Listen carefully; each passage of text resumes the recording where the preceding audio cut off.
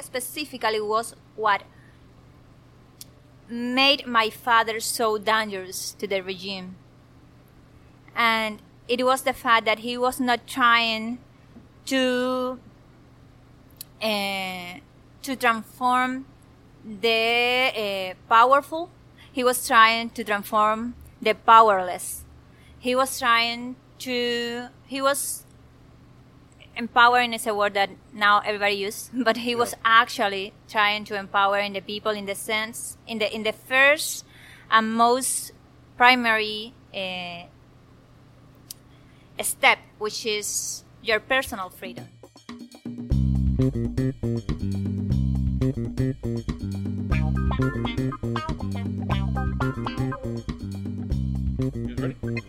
I'm always All ready. right, so you're listening. Welcome everybody to Pancom Podcast. Welcome to the latest episode of Pancom Podcast. Viste how organized this is?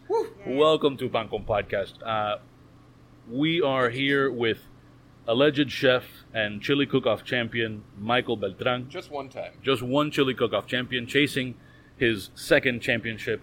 I am Nick Jimenez, the producer formerly known as Nick Jimenez. We have been suddenly joined by Emma, who is bringing drinks and probably still evading the Oreos that I offered her earlier because they're filled with meat instead of cream filling. Yep. And most importantly, we are joined by... Oh, there we go. There we go. Take them all Those away are all from yours. Me, please. Away from me. Thank you. Yeah. We are joined by Rosa Maria Paya. We're going to get into who she is. I know that for a lot of our audience, that is not a name that you necessarily know, but I think that we can say with confidence it's a name you should know, and that you will be glad by the time this is through that you know. She is the daughter of Osvaldo Paya, of the late Osvaldo Paya, who started the Movimiento Cristiano Liberación, and also as part of his activism, the Varela Project. I pulled up your Wikipedia page because It wasn't made by me. No, I know, and that's part of why I brought it up, because I think that this is a perfect illustration of, I think that on this podcast, and I'm sorry, I swear when I'm done hijacking your podcast. No, I like, this is good. I think this is good. We talk a lot about the idea that the problem in Cuba is not in the past. It's not something that people of some old generation in Miami are just still complaining about for reasons that are beyond anyone's understanding. It's now. And your Wikipedia page is part of the reason, is a good illustration of this. So the second sentence of the introductory paragraph to your Wikipedia page. The daughter of activist Osvaldo Paya, head of the Christian Liberation Movement, she took up much of his activist work after he died by involuntary manslaughter of Angel Carromero on the 22nd of July, 2012. So, of course, we're going to ask you about some of this, but part of why this was so important to me was because, as I've noted before on the podcast, I've been to Cuba 4 times, and the 4th time I was turned around and never allowed to go back. The only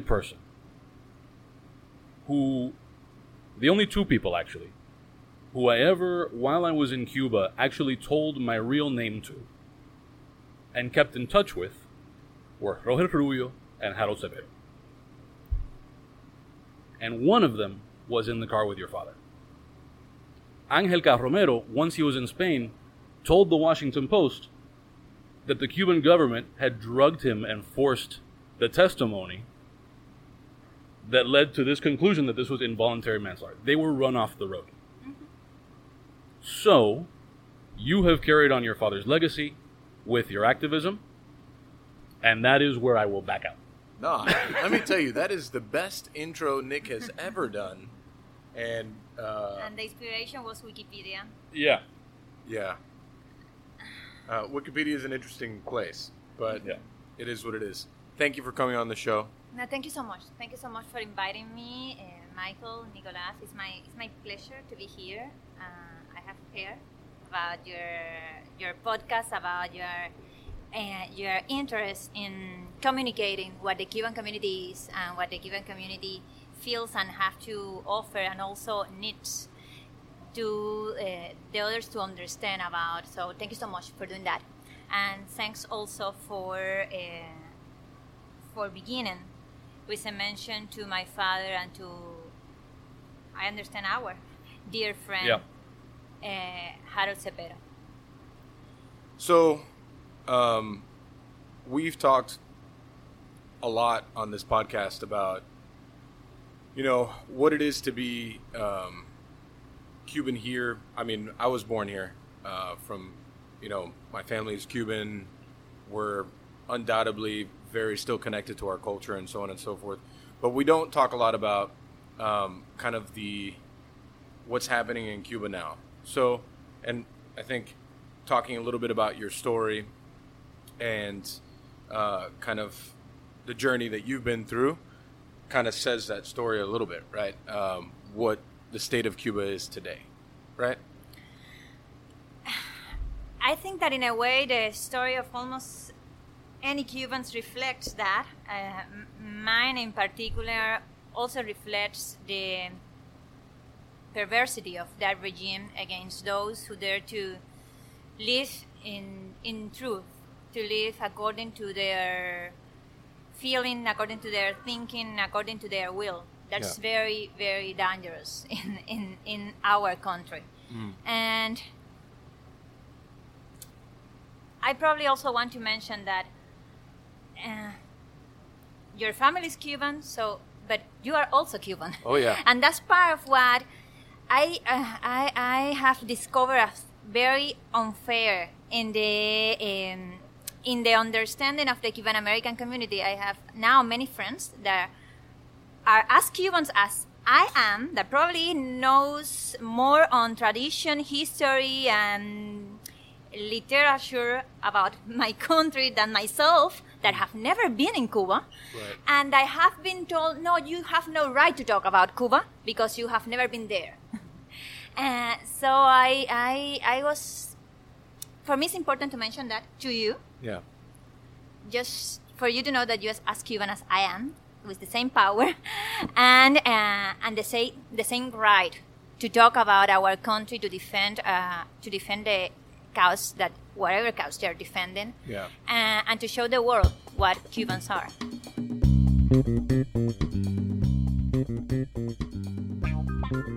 This episode of Pan Con Podcast is brought to you by Estrella Damm. Every fall, Estrella Damm's Chef's Choice program has been a welcome annual program highlighting great South Florida restaurants, their innovative cuisines, and the excellence of Barcelona's cherished beer. October 15th through November 15th, 2020, the program returns. Rechristened as Estrella Damm's culinary journey and featuring fabulous restaurants in Dade and Broward County. During the month of October, adventurous foodies will be able to enjoy uniquely delicious and specially priced offerings from participating restaurants.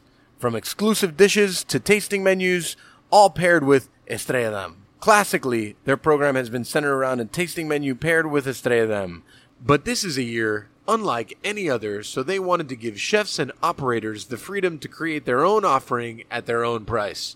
Some are presenting a special dish, others a multi-course menu. Brewed in Barcelona with Mediterranean ingredients since 1876, Estrella Damm boasts a versatile and approachable flavor profile, making it an attractive pairing to cuisines from around the world, as evidenced by the eclectic lineup of participating restaurants. For more information on Estrella Damm culinary journey, including a full list of the more than 40 participating restaurants and menus, please visit www.estrelladamjourney.com. Now, Mike, what will this look like here at Ariete? So here at Ariete, we're going to be doing a wonderful 3-course menu that's going to be kind of our signature dishes on it. Which one will be the short rib, the other will be our flan, and the first course will kind of be rotating with other things that we find to fit the Estrella Damm profile. We wanted to be able to offer the beer with some of our signature dishes because, we want to offer Estrella Damm 12 months out of the year, not just right now for a special menu. So we wanted to pair it with something that will be on our menu forever. Again, You can get to all the information about this program at www.estrelladamjourney. That's ESTRELLADAMM Journey. Estrella, like star in Spanish, Dam, DAMM, journey.com.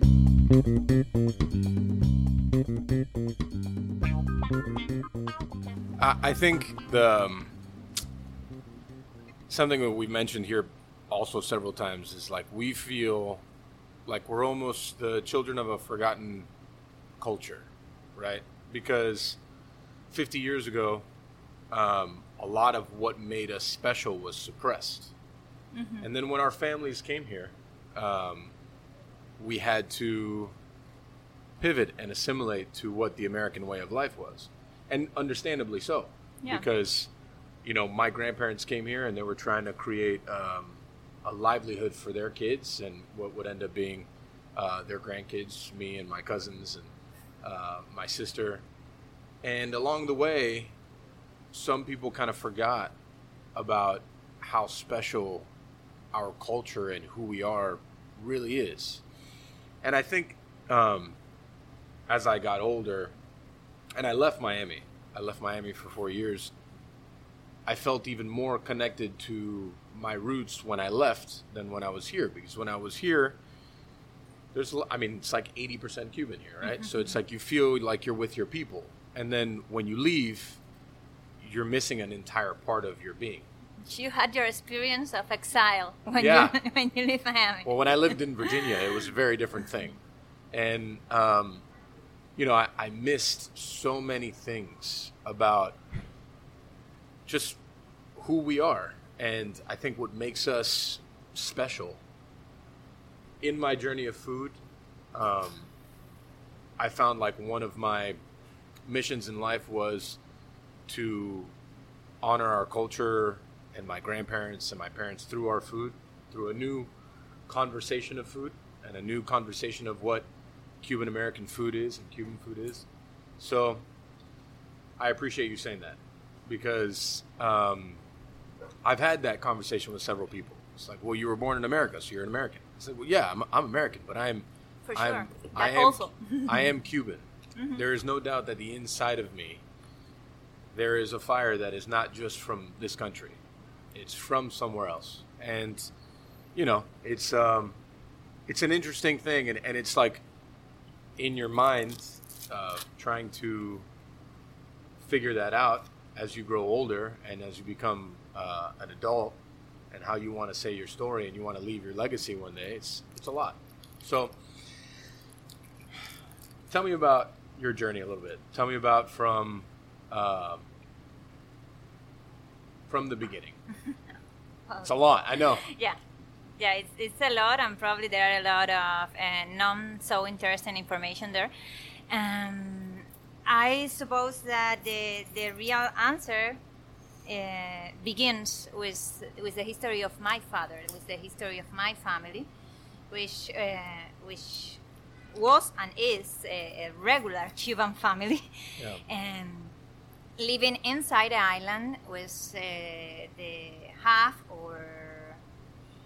or more of his members living outside the island, having that very difficult experience of separation, of division, of incommunication for a lot of time also. But my family was different from the majority of the Cuban families in the 60s, 70s, and 80s, in the sense that they were never part of the system. They were never part of what the American people knows by the revolution or the Cuban Communist Party, and that's a very peculiar characteristic. It's not something that a lot of families did in Cuba, especially not in the last half of the communism in the island. At the beginning, of course, many families were immediately against what was taking place. Many of them were forced to exile Others were later also forced to exile. Yeah. And in the late 80s and in the 90s, the situation was more or less controlled by the regime, but the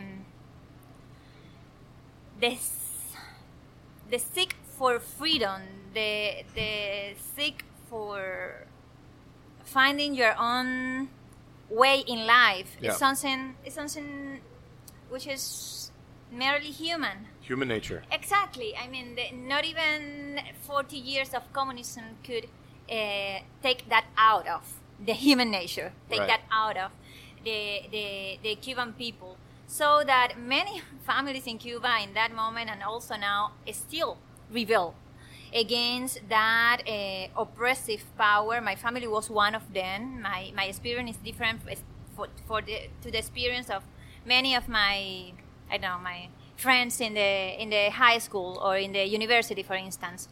In some ways, I had it harder because I saw the repudiation acts. I don't know, is that something that the American people understand? Un acto de repudio is something similar to a Nazi pogrom, in which the paramilitaries of the Cuban Communist Party or trained by the Cuban Communist Party go to your house and start to scream and attack and sometimes even assault their house and the people that is inside the house. That happened to my family during my childhood. How old were you? I was 7 years old. I was not in the house in that moment, Oh, so wow. I didn't actually leave it. I just remember seeing the signs that they painted in the front of my house, which was a very humble house. I remember those signs. I think that there are pictures in internet with. So they paint on your house. Yes, they paint on the door and on the front door and on the front wall of the house also. They paint the word gusano, worm, and they paint also things like Viva Fidel, that kind of things with black painting. That happened to my family, but at the same time, I had an experience of freedom that my friends in high school and in the university didn't. Even when everybody, or at least the most part of them, think like us and saw like us in that moment also, I had the freedom of saying whatever I decided to. I had the freedom of express myself in any way, and my father and my mother, the answer of them to our freedom of expression was, you just say whatever you think, and then we'll figure it out. Yeah. But the answer that my friends in high school received from their parents were, hey, you keep your mouth shut. You keep silence. Everything that you are hearing or thinking inside your house have to be secret. And they forced them to live kind of a double life out of fear. Wow. That was the experience of my friends. In that sense, I was privileged to grow up in the middle of a jail as a free person. That's something that I really appreciate from my family. That's something that I have a lot of gratitude for my parents and my whole family for keeping that for us. What part of Cuba is your family from? From Havana. Well, my grandpas from the part of my mother are from Pinar del Rio. My family. Yeah. Probably that's why they're tobacco. Yeah. But my grandpas got married in Havana, and they lived in Havana the most part of their life. Yeah. My whole family, well, the family that I know is from Pinar del Rio. And Very proud Cubans. They've been here for a long time, and they miss their country dearly, but very proud. So tell me that it's interesting that you mentioned your parents gave you the freedom to be who you were, to think and say the things that you wanted to say. How has that impacted you in your adult life? I'm sure that's had an enormous amount of impact long term, yeah? Yes. Well, I mean, the first impacts were during those years, of course, that teachers didn't react that well to our freedom of expression. We got into some troubles in high school and in the university. I had teachers that dared to threaten us with expelling me from the university for not signing a commitment to go wherever the revolution sends me, for instance. All my friends signed that, even when they were not ready to do it, and they were telling, just sign. We're not going to do it, but we are going to sign. Because that's the kind of behavior of that communists encourage. Control. Yes, it's a culture of fear. It's a culture in which, after a while, everybody understands that the regime is not what they sell. Everybody understands that their lives are now more miserable because of the regime. Everybody understands that they are less free, that they are poor, that they have more problems to getting out of their own and specific situations because they don't have the freedom to do it. Everybody understands that after a while, but also everybody understands that to express that is going to get you into trouble. So people live in fear, and my father used to say that the culture of fear is a culture of simulation.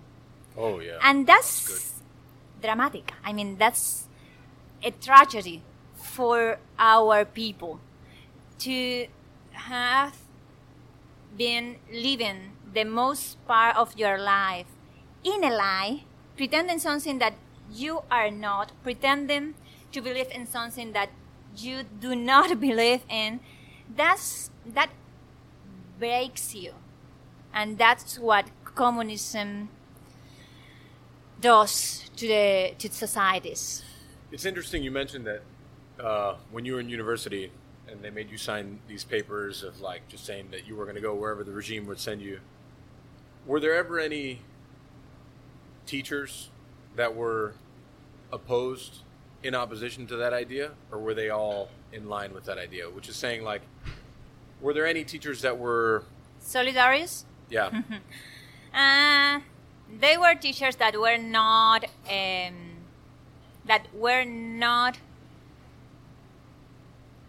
they refused to repress, and that's brave enough for Havana University. They were some of those. There were others that were part of the repression apparatus. It is a machinery that uses everybody, and at the same time kind of embarrass everybody, because they need also you to live with shame. They need you to live as an accomplices of the dirty sins that they force you to do. They need you to feel responsible for what's happening. Yes. It's major manipulation. Yes, and it's also part of what I think we as a people, we have to assume, to understand, to accept, and to change, right. and to overcome. But also acknowledging our part of responsibility in what is taking place. Yeah, I mean, the change would start with the people. Yes. I mean, there's more people than there are the others. Yes, and that was that's actually very very good point, because that was the point of my father.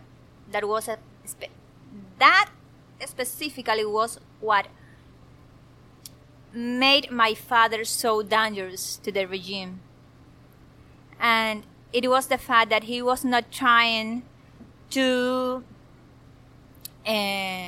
transform the powerful.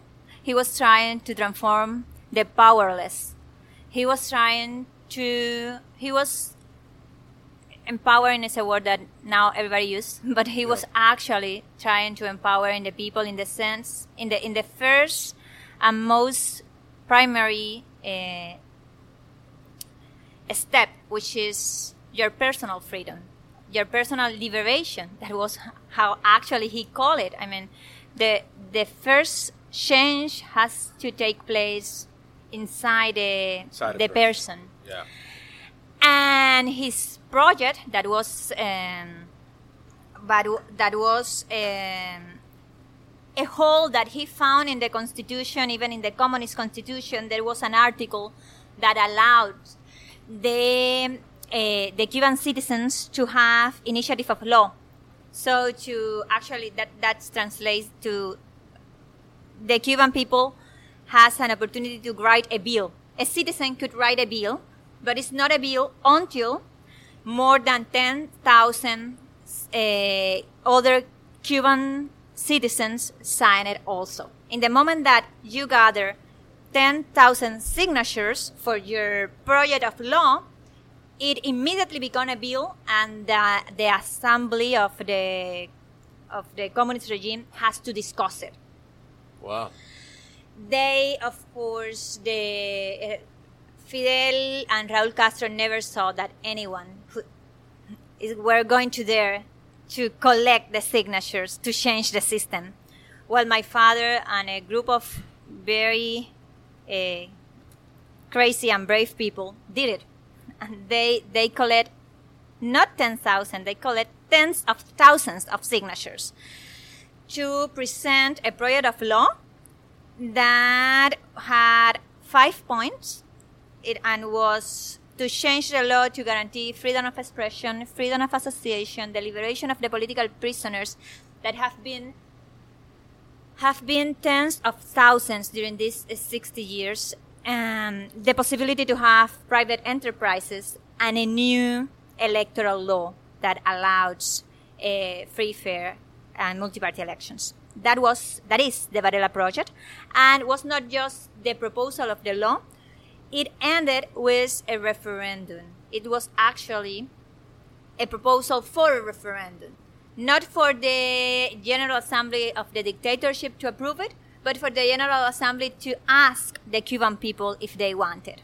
Wow. Which is actually what have never happened in Cuba, because people that listen to us could have this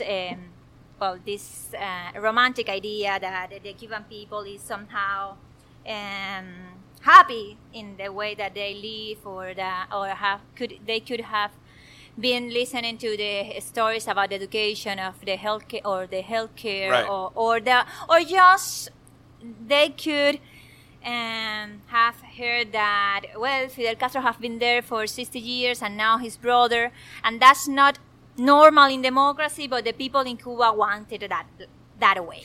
That's a lie. At least that's not.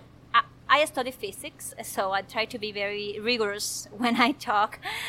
At least that haven't been proved.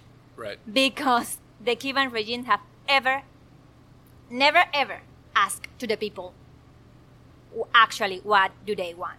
Right. Have never ever submit themselves to the will of the people. So to speak in a language that I think American people understand, the Cuban Revolution have never ever have the consent of the people. Never. And that was what my father was proposing. Of course, not to give consent to the dictatorship, but to change the system with the consent of the Cuban people. For the first time in more than 50 years, the reaction of the regime, the reaction of Fidel Castro in that moment, the personal reaction, was to change the communist constitution to make the system irrevocable and to make the socialism irrevocable.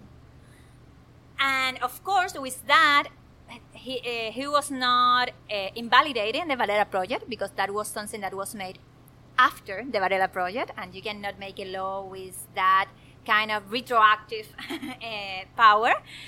But it doesn't matter when you have total power.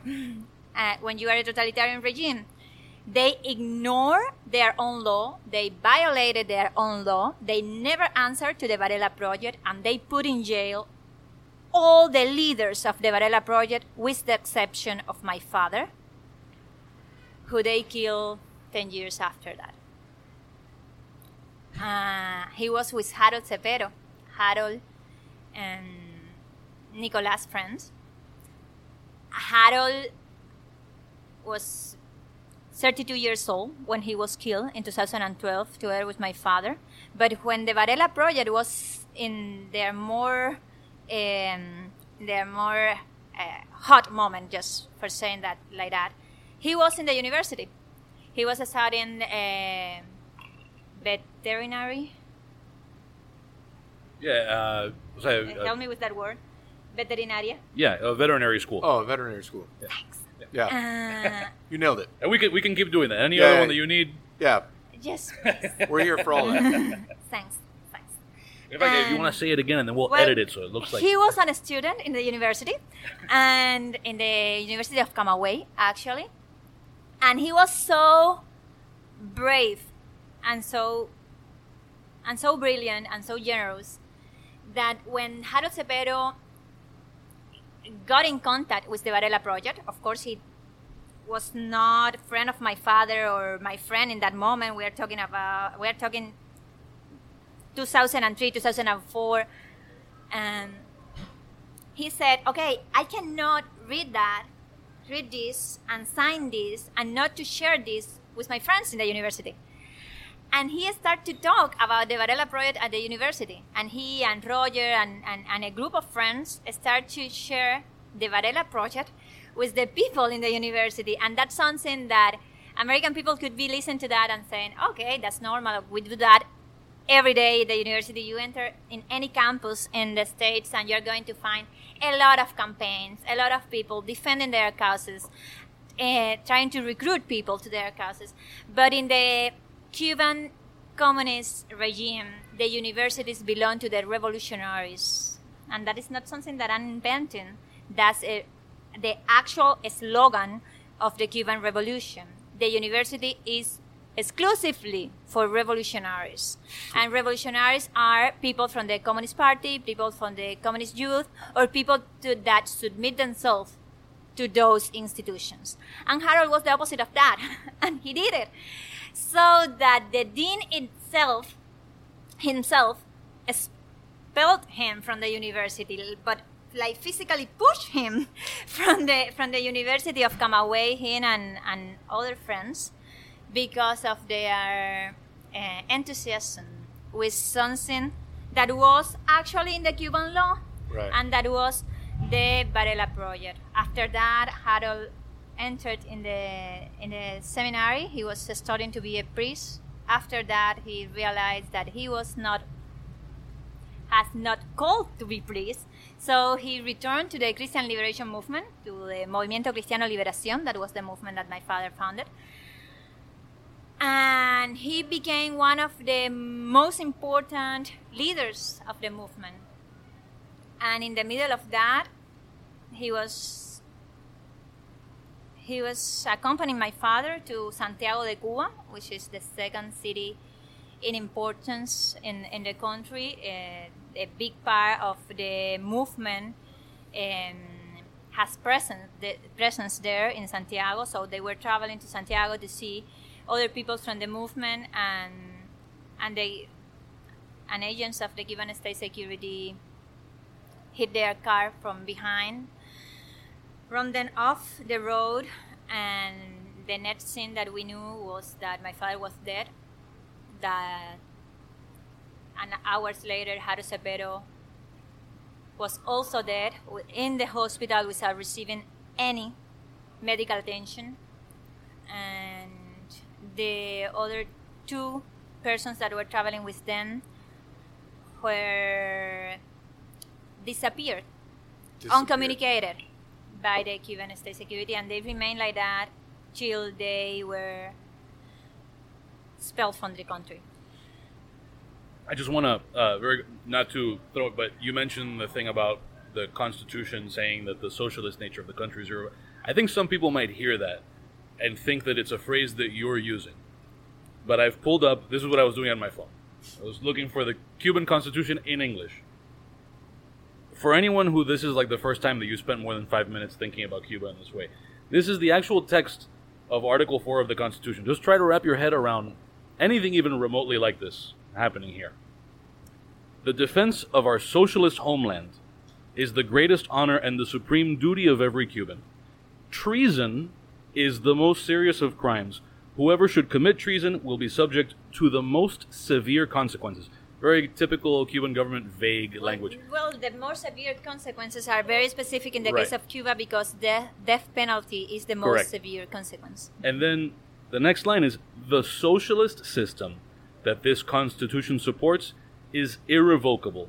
Citizens have the right to combat through any means, including armed combat when other means are not available, against any that intend to topple the political, social, and economic order established by this Constitution. So the Constitution basically, in theory, would have given anyone the right to walk up to your father and shoot him in the head. That's a very good point because you're reading the Constitution of 2019. That was actually the second time that they changed, well, actually the third one because they, very quickly, Batista in 1952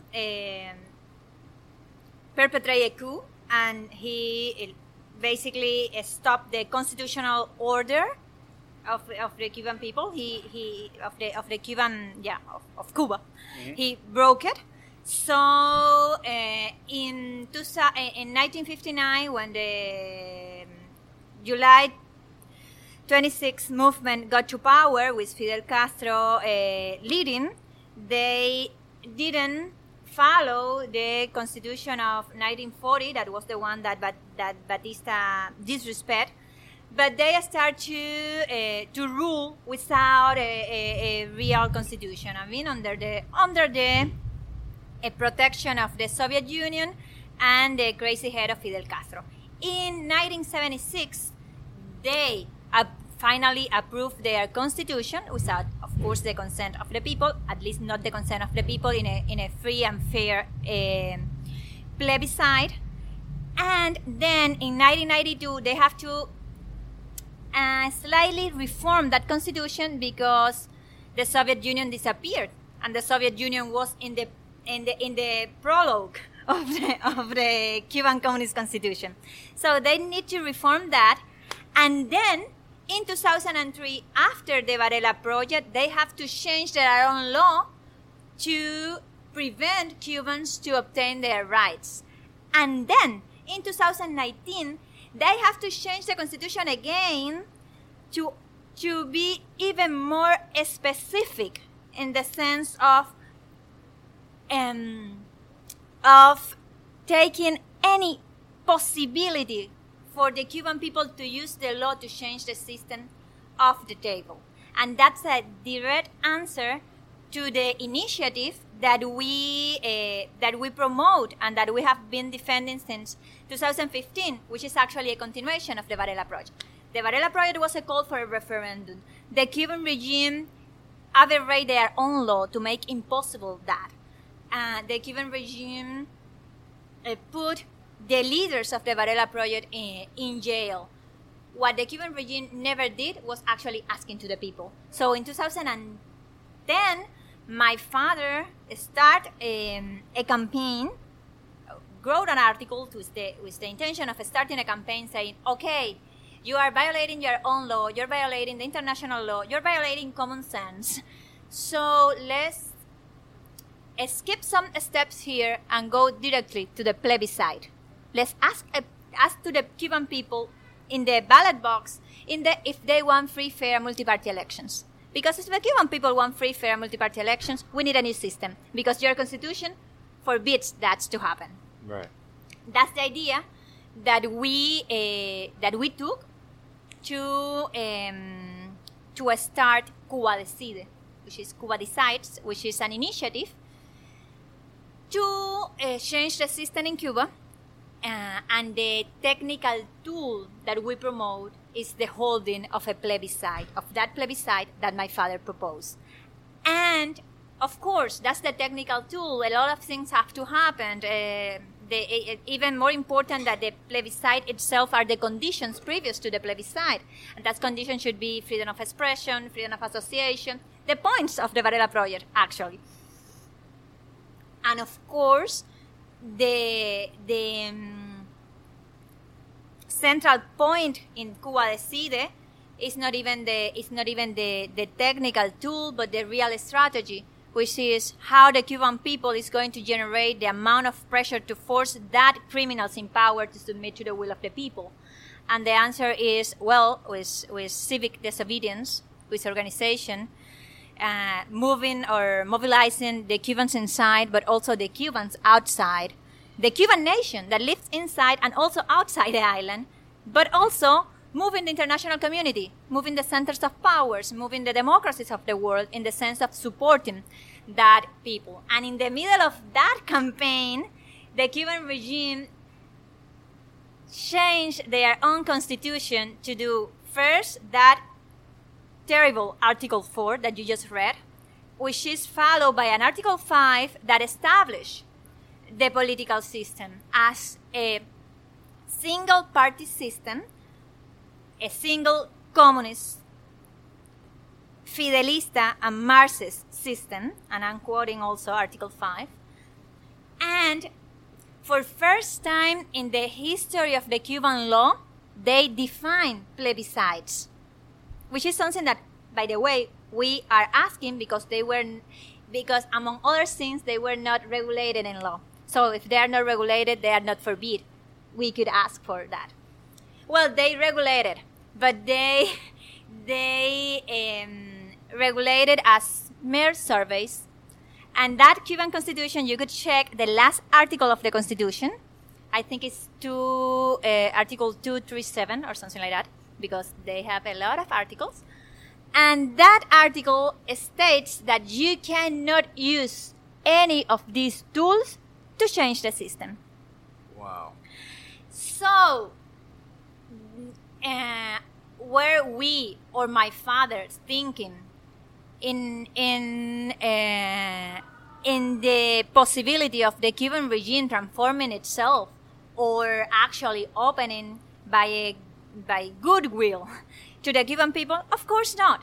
At the end of the day, this is a fight of families that conform a society, a nation, against criminals in power. And of course that there is a roadmap to make that change possible, organized, pacific, understandable for the international community, according with the international law. And that's the plebiscite, and that's the transition process. But before that comes that personal liberation that we were talking about. Yes. And comes that mobilization of the Cuban society in and out, and of the international community, and that's what we are doing with Cuba Decide. So basically, it's a lot of information for a lot of people. I'm sorry. No, I don't should be sorry. More, This is More vodka. This is more simple. Let's next time. the Constitution, the way that we've put it, so everyone understands it, has suppressed every chance that the people themselves have to have a voice. Exactly. And not only has it suppressed any chance they have to have a voice, if they have a voice, they can literally be killed in the middle of the street having that voice. Exactly. Now the regime has the constitutional right to kill you if you want to change the system. So this, the reason why I say that just very simply, just come on, Leonard, you can walk through. The way I put that simply so people understand it is for all the people that have for so many times told me and so many people around me that things are different. Not only are they different, they may be worse. Oh, yes. Than what they were 10 years ago, 30 years ago, because they have just buttoned up any small loophole that they have missed. Exactly. They have been perfecting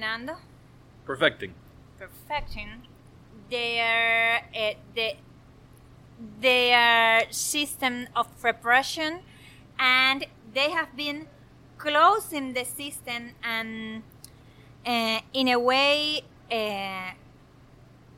protecting the system from the citizen initiative, from the human nature, from the will of change. They have, and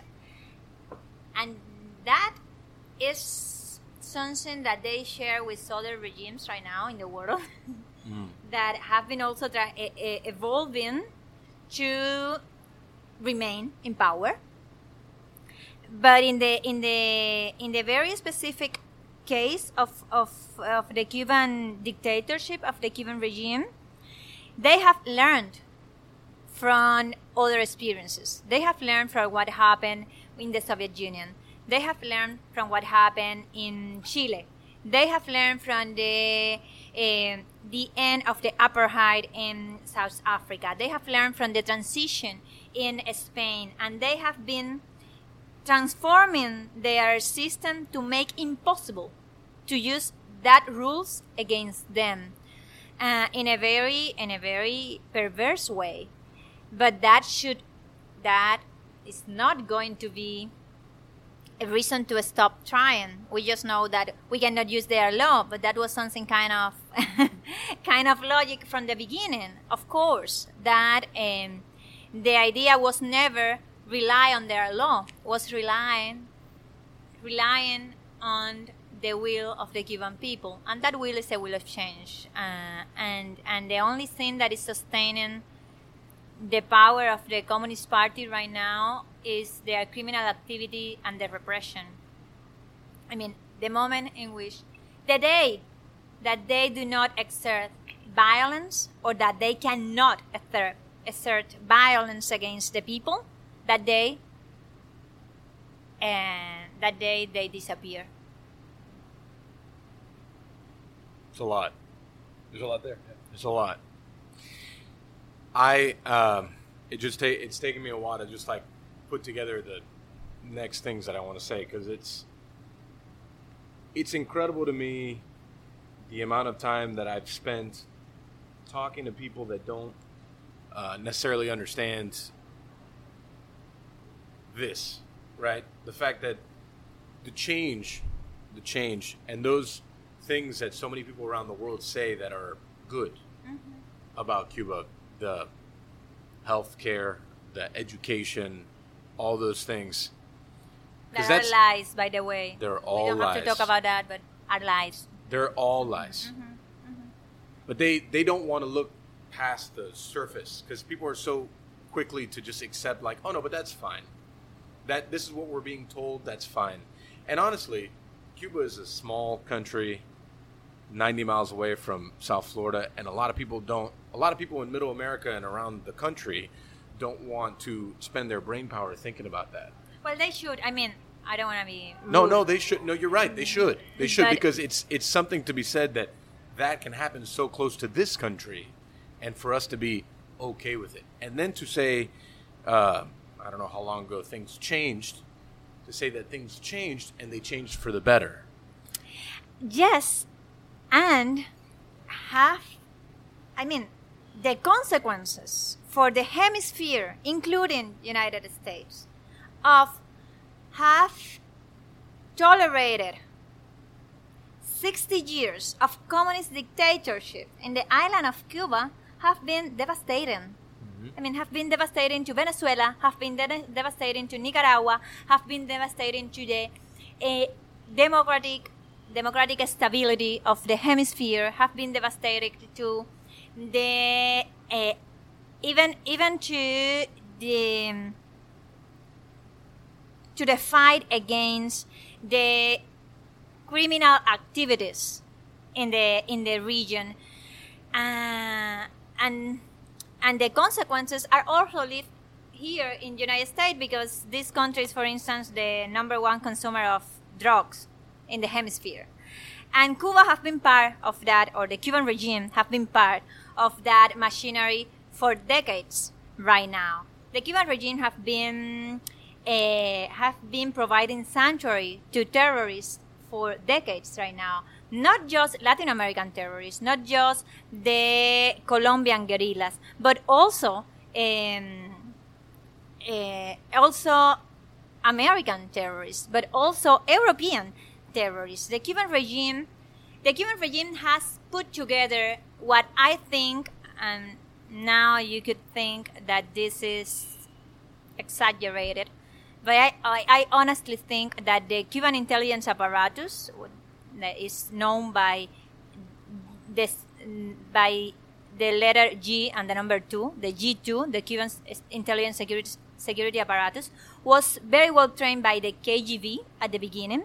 Then they were even better trained by the Stasi, the German intelligence apparatus. I'm not inventing this. You can go to Berlin or Google it and find, for instance, that the interference plans of the Cuban state security in Latin America are actually German plans, are plans created in collaboration with the Stasi during the 80s. So that in that sense, I believe that right now, for instance, the Cuban intelligence apparatus has a much more wide understanding and a bigger, by far, influence in the region than the CIA, for instance. And we could be against any kind of influence, CIA and G2, but it's very, very dangerous that a communist regime has that kind of influence in Latin America. And there we are talking about infiltration of political movements, interference of social movements, trafficking in persons through the Cuban Communist Medical Brigades, corruption through, for instance, the coimas of Odebrecht, giving sanctuary to terrorists, and all the related with the drug dealer activities in the region. The relationships between the Cuban intelligence apparatus and the Colombian guerrillas as FARC are so anxious is the revolution. I mean, the first conversations between the FARC and Fidel Castro took place at the end of the 50s. And the beginning of the 60s. Another Colombian guerrilla, as the ELN, but I don't know how to translate it for English. Oh yeah, that's a good question. I'll come back. Please. Google that, Nick. Was co-founded by Fidel Castro. Actually, the head of the ELN lives now in Havana, and the Colombian government have been asking for the extradition of Gavino, which is the leader of the ELN, and the Cuban regime have been refusing that. And the ELN now has a big part of the Venezuelan territory, and the Venezuelan crisis that have been provoked by the Cuban regime, at least co-provoked by the Cuban regime, has caused the biggest crisis of refugees that this hemisphere have lived, I don't know, in the last 100 years. So the ELN in Spanish, NLA, which was why, the National Liberation Army. Thank you so much. So let me ask you, just from obviously what you've seen, why has it been so easy for the United States to turn a blind eye to this for so long? Well, I don't think it has been easy. This country passed by the experience of the missile. Yeah, the missile crisis. The missile crisis. Yeah. Thank you. And after that,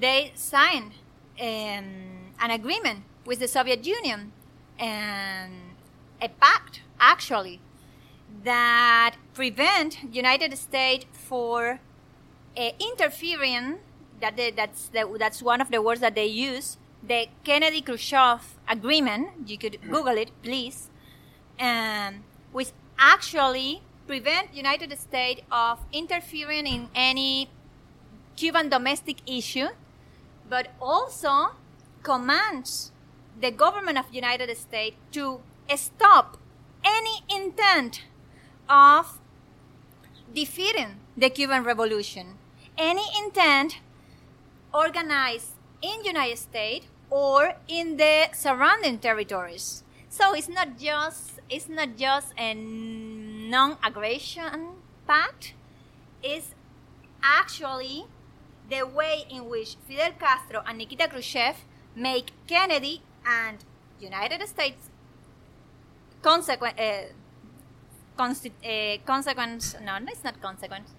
following administrations, not just to commit with the idea of not disturbing Fidel Castro, but also with the idea of taking care that anyone in the region was disturbing Fidel Castro.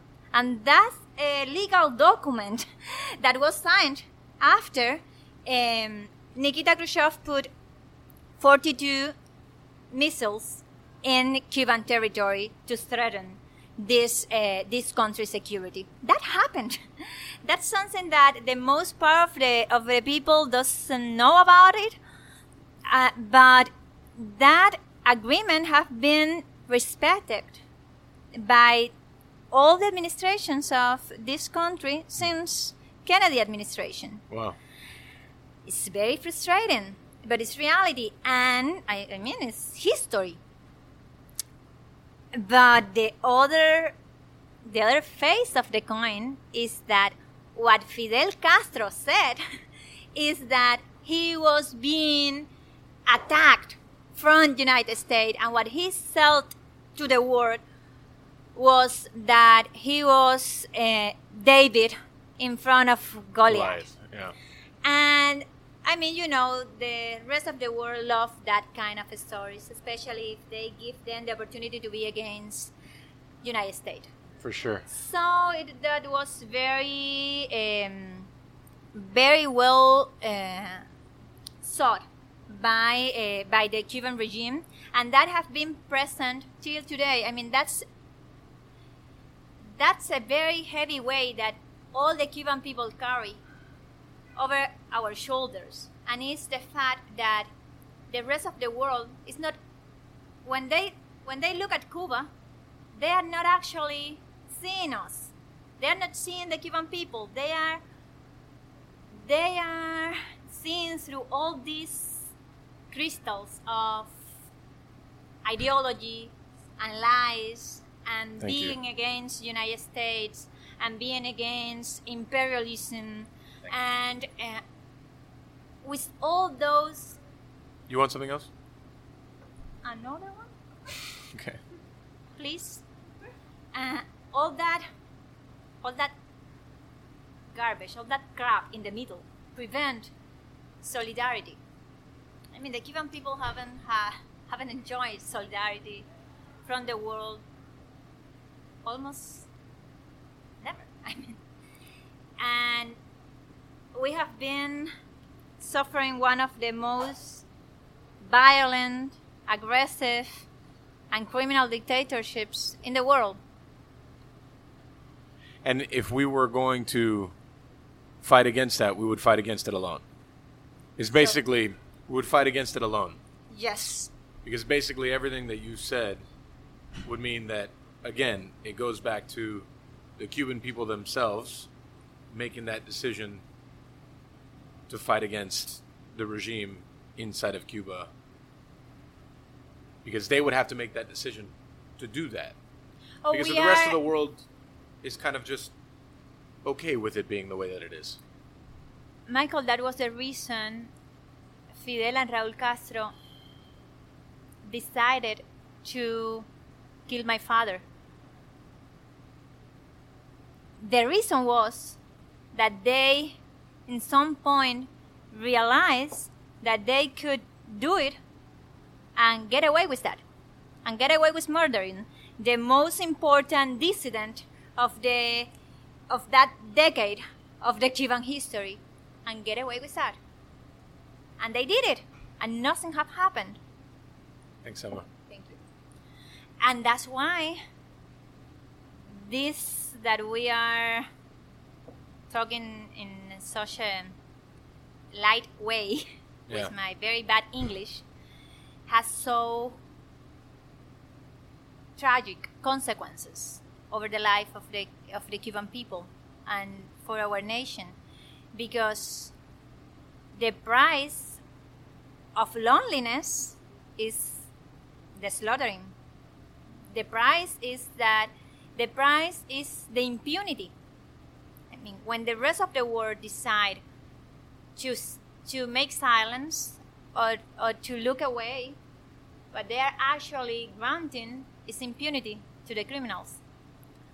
And that's what we have been suffering, but not now, not just my family, not just my father, from the very beginning, from 1959. The amount of people that I have got to know in this city that have friends, fathers, grandfathers that were killed in the first years of the revolution without even the idea of a fair trial is huge. I mean, we are talking about thousands of people killed in extrajudicial or arbitrary executions. We are talking about tens of thousands of political prisoners. We are talking about probably also tens of thousands of people that have disappeared trying to escape the country. We don't even have the actual math, and we don't have it because that dictatorship hasn't ended. So we haven't been able to actually count our deaths. Jeez. It puts for the people that may listen to this that aren't like that may not be of Cuban descent or be Cuban or whatever, it puts a lot of things in perspective for a lot of people. Because, again, you go a lot of places all over the country, and when you say that you're Cuban, a lot of people don't know what that means, really. They don't understand the gravity of that for us. You know, like, we lost a lot of things about our culture, our people, our country. You know, my grandparents lost everything that they knew to come here to give us another opportunity. And there's people that have lost their lives, they've lost their freedom, they've lost so many things. And we're still living that today.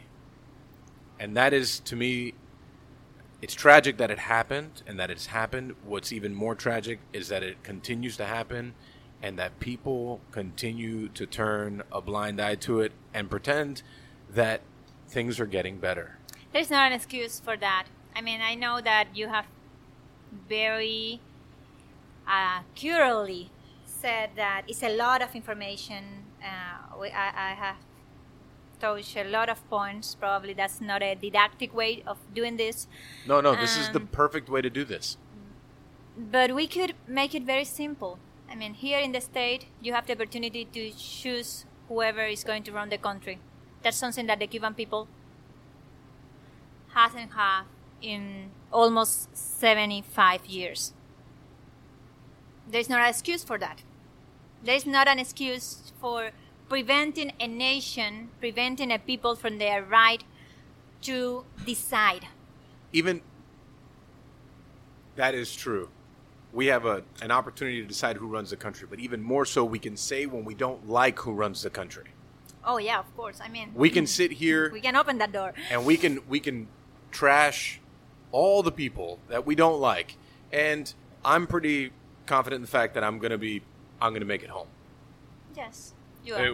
We've done it a lot on this podcast. We have done it several times on this podcast, and we will continue to do so.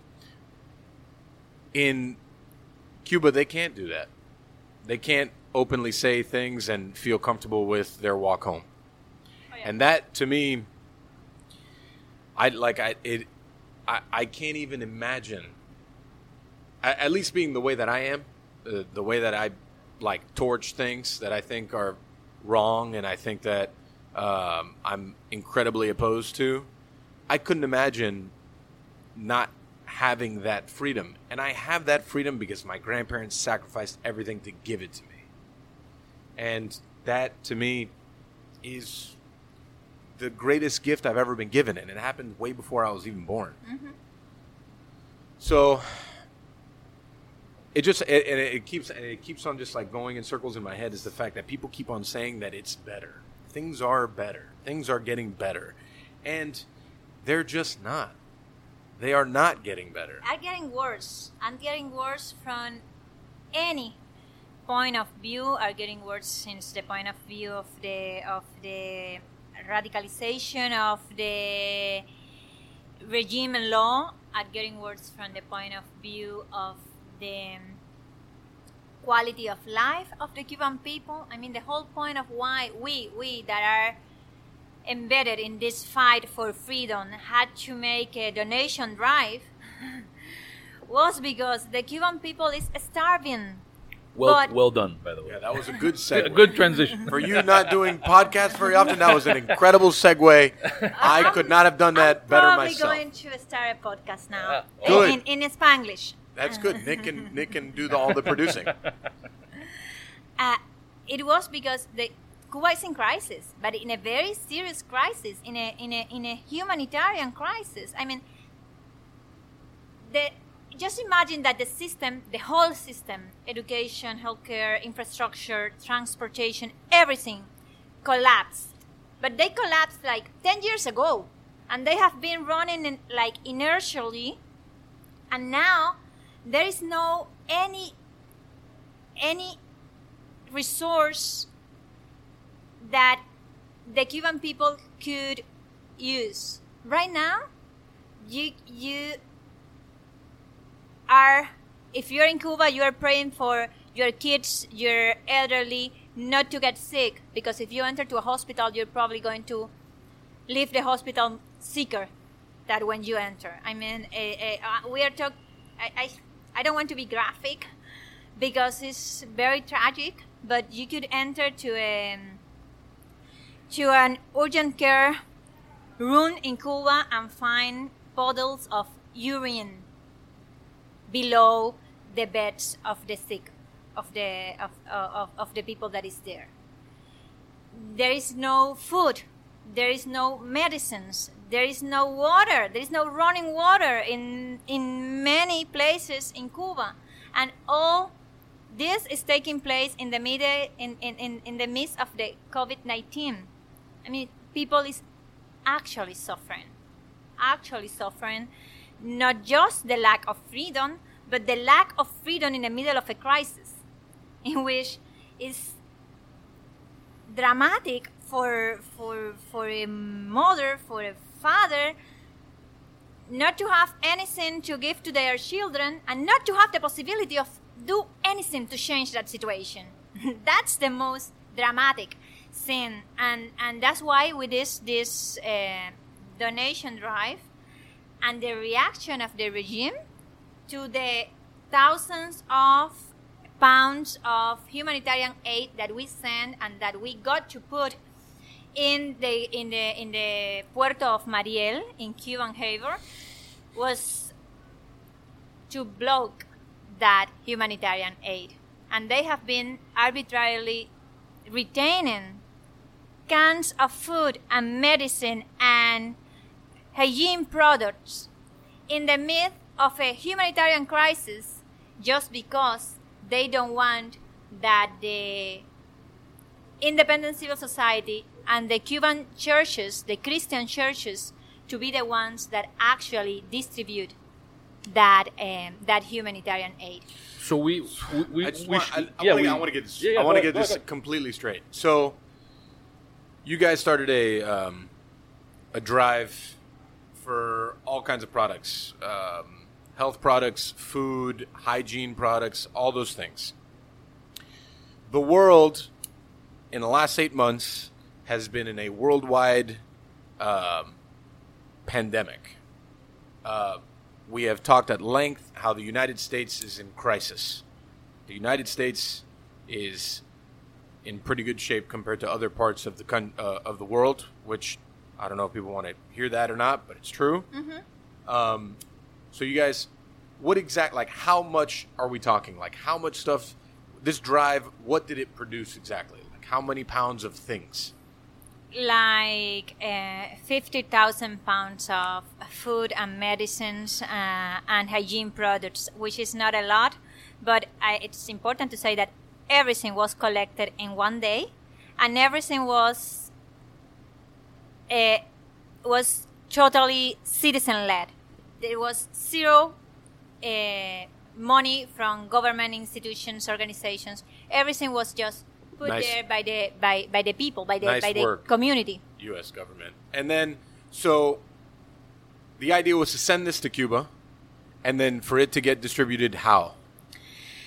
We, ahead of that, we talked with some religious leaders and also with some civil society leaders. And here I have to make a parenthesis. Civil society in Cuba. I was going to ask you what that meant. Yes. Independent civil society, which is usually an adjective that you don't use for civil society, but civil society should be independent. But in the communist regime, they are gongos that they sell to the international community as independent organizations that actually are in charge of repression. And there is the brave people that dare to live in truth and dare to organize themselves to help the people, and they are subjects of repression. Those kind of people were the ones that we talk with, and some of them are heads of the position, some of them are independent artists that were ready to distribute that humanitarian aid. So we created a network of religious leaders and independent leaders of the civil society that were ready to receive that humanitarian aid and distribute it among the people. Ahead of time, also, we created a website and invited the Cuban families to register with their name, phone number, and address to try to get those that actually need or that were in a more critical need for these products. Almost 15,000 families registered. Families, yes. Okay. And this is a very big number because what you still don't know is that the Cuban regime blocked our website a few hours after we put it out. A few hours. If I can just, for people listening, because you mentioned gongos, it's a term that I think a lot of people are unfamiliar with here because it's such an alien idea. We're familiar with NGOs, the non-governmental organizations. A gongo is a government-organized, non-governmental organization. Government-organized, Say it again? Government-organized, non-governmental organization. It's like the organization of, the Federation of Women in Cuba, which is led by the Communist Party, organized by the regime, but presented to the world as an NGO. We were not talking about those. We were talking about dissidents. We were talking about independent artists. We were talking about people, religious leaders. Actual NGOs that, of course, are not recognized by the Cuban regime. By the way, many of the Cuban churches are non-recognized by the Cuban regime either, and they have been struggling to survive because they intervene their temples. My English is not enough to explain what they do with the Christian churches in Cuba. So there's churches. Oh man, such a mess. So there's churches also that are not recognized by the Cuban government. Oh, the most part of them. I mean, I don't know exactly the number, but in 1959 there were, let's say, 110 churches in Cuba, including the Catholic Church, the, Baptist Church, Evangelical Church. 110. But in 60 years, a lot of new denominations have appeared in the world, and also in Cuba. Neither of those are recognized. Many of them are under repression. Many of those a leader has been in jail or expelled from their houses, expelled from their temples. It's because it's religion communism. religion is a freedom. To be able to to express your own religious beliefs is a freedom. The thing is that the system cannot tolerate any alternative, even if the alternative is not contrary to the regime. It is an alternative. Communists cannot live with that. How can somebody say that to themselves and think that that is okay? Because it's like, just, I don't know. Just how you said it, it doesn't make any sense to me. So for them, even if they're not against the government, even the government won't recognize them because it's not the religion that they recognize? Well, that's a very good point, and I think that's a point for everybody that is listening to ask to yourself, how much are you ready to forgive? How much are you ready to apologize? In the name of what? In the name of an ideology? In the name of an ideal? In the name of or out of hate for another for another cause? How much are you ready to apologize? And we have been victims of that bias from the rest of the world. In the case of the Cuban people, if I get your question right, in the case of the Cuban people, I'm not making apologies for our people, but well, we live under a totalitarian, very aggressive, violent police kind of regime, in which in the moment that you express yourself, you are going to be repressed. You could be in jail, you could be just expelled from the university, you could be, maybe it's your family, the one that is going to pay the price, or you could be killed. The last two are obviously the worst. Your family pays the price for you having a freedom of expression, or obviously you are no longer with the world. Back to the drive. So, collected 50,000 pounds of all these different types of products. You only had a website up for a few hours, and then the Cuban government blocked it. And then in those few hours, you had 15,000 families, which could easily represent over 50,000 people. Yeah, and some of them were able to enter later through VPNs that, by the way, now have been blocked also. And they block also Telegram. Telegram? Yes. They blocked Telegram? Yes. Fuck. So, then... Coño, las groserías, men. Sorry, man. So... Yo debo estar medio sorda. So then, what happened next? After you had this array of people that were willing to distribute product, you had 15,000 families. What happened next? Well, they militarized the municipio of Mariel, so the town where the port is, which is known as Mariel, is close to Pinar del Rio. They militarized the town. They used the COVID excuse to close all the ways to enter and to get out of the town. Of course they into did. the port, and they threatened the religious leaders that were in charge of receiving the cargo, because, by the way, we didn't send the cargo as ourselves. We donate everything to a church here in the States that made a donation to another church in Cuba in order to be able to actually make the process. Because if we as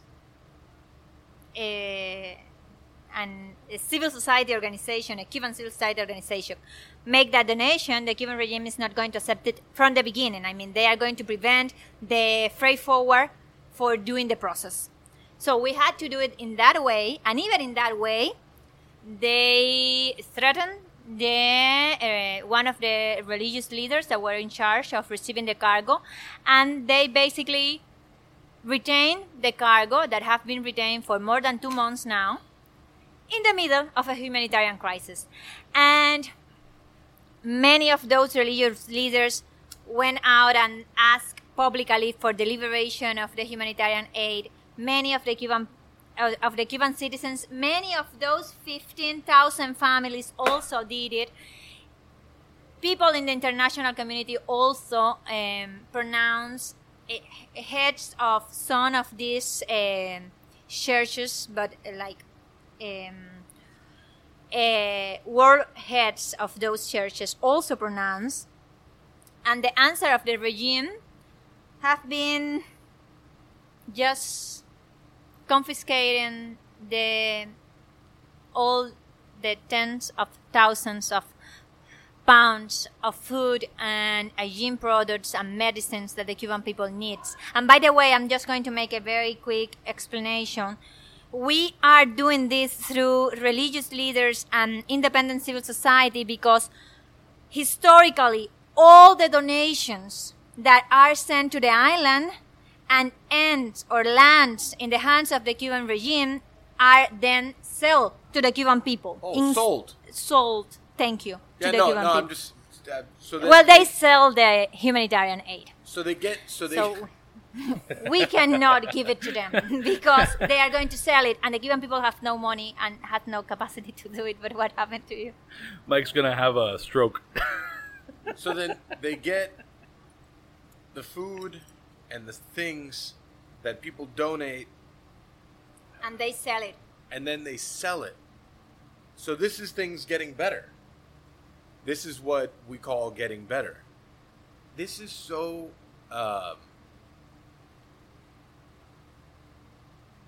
it's crazy. So the tragic. 50,000 pounds of things, where are the 50,000 pounds? We don't know. We suppose that the last time that we saw it was through the GPS tracker that we put in the containers that were more likely destroyed because we lost signal more than 2 months ago. So They were in the port of Mariel. right. So Raul's probably eating cans of Goya right now. Yeah, of On a Goya. golden by the chair. way. A lot of Goya. On there. all of his baby wipes that he's probably sitting on, and then he's going to sell them to the people. It's just crazy. It's just like, when Nick first mentioned, we talked about this, like a month ago? How long ago was it? When was the... Well, the donation drive was in May. Yeah. We were able to announce that the food was in Cuba Yeah. in August. Yeah. August. And this was something Birthday. that, to your point, a lot of people here, even people who were not usually engaged in this sort of thing, participated in. The one who comes to mind, just because I follow him, and he's been invited here, but he's less comfortable with English, is Gustavo Trujillo, the Cuban assassin. Mm-hmm. And I know that he drove as far as, this is the MMA fighter that we've talked about. Oh. Maybe having on here with a translator and all that. Yeah, you should. Who I, judging by his T-shirts, would not have his press people give us the requests for minimizing groseria. I do my best. I do my best. No, but he's But you actually minimize groseria? No, you can with Gustavo. I'm sure you'll have a contest of who does more groseria. Listen, Yeah. I find myself I articulate. really appreciate your content right now. Oh no. But my point is, Gustavo, for example, an MMA fighter, who he lives in this guy went as far as Tampa and drove back, collecting stuff from Cuban American families on the way from Tampa to Miami, in Tampa. and now that shit's being sold. Sorry, but yes, Vite. No, It's contagious. It's tough when you get all worked up. I get No, worked no. up very easily, so it's Yes. not. It's part of just my fiber. that part was beautiful. The part Yes. in which I have to confess, I was afraid. We started that. We asked for donations in the middle of a pandemic. There is also a crisis here in the state. It's not comparable. There's no point of comparison, but there is also a crisis. So we saw, okay, there is a possibility that people is not going to show up because they are taking care of themselves and their families right now. And hundreds of families passed by in the middle of the pandemic to leave their donations, to leave cans, to leave. And then Cuba basically wanted no part of it. The Exactly. regime wanted no part of it. Actually demonstrating who is the blockade between the aid and the Cuban citizens. Who is actually the obstacle. Which is the government. Which is the regime. And it's Which and is it's the been that regime. way until about 2009. I was on the board of Raíces de Esperanza, and maybe around 2006 or 7, we did a similar drive during one of our. I don't know whether you were aware of them then. There were conferences on university campuses, and we did a similar thing, and it was the same thing. It got held up in Cuba. I don't remember at which port, but it was all like a collaboration between Raíces and Caritas Cubana. Okay. I think even though we put out pictures of our volunteers packaging the stuff and all that, we tried to make sure that our name was not attached to it because we feared that same sort of thing would happen. But of course, it happened. You know, so this is a long-standing practice. Yep. It is. What where we're at right now, and I know we're in a weird part of life, right? We're still in a pandemic, and the United States is in this like tumultuous like election thing, and it's a weird time. What are your personal goals for the next 5 years? I hope we solve the situation sooner than that. I will explain myself.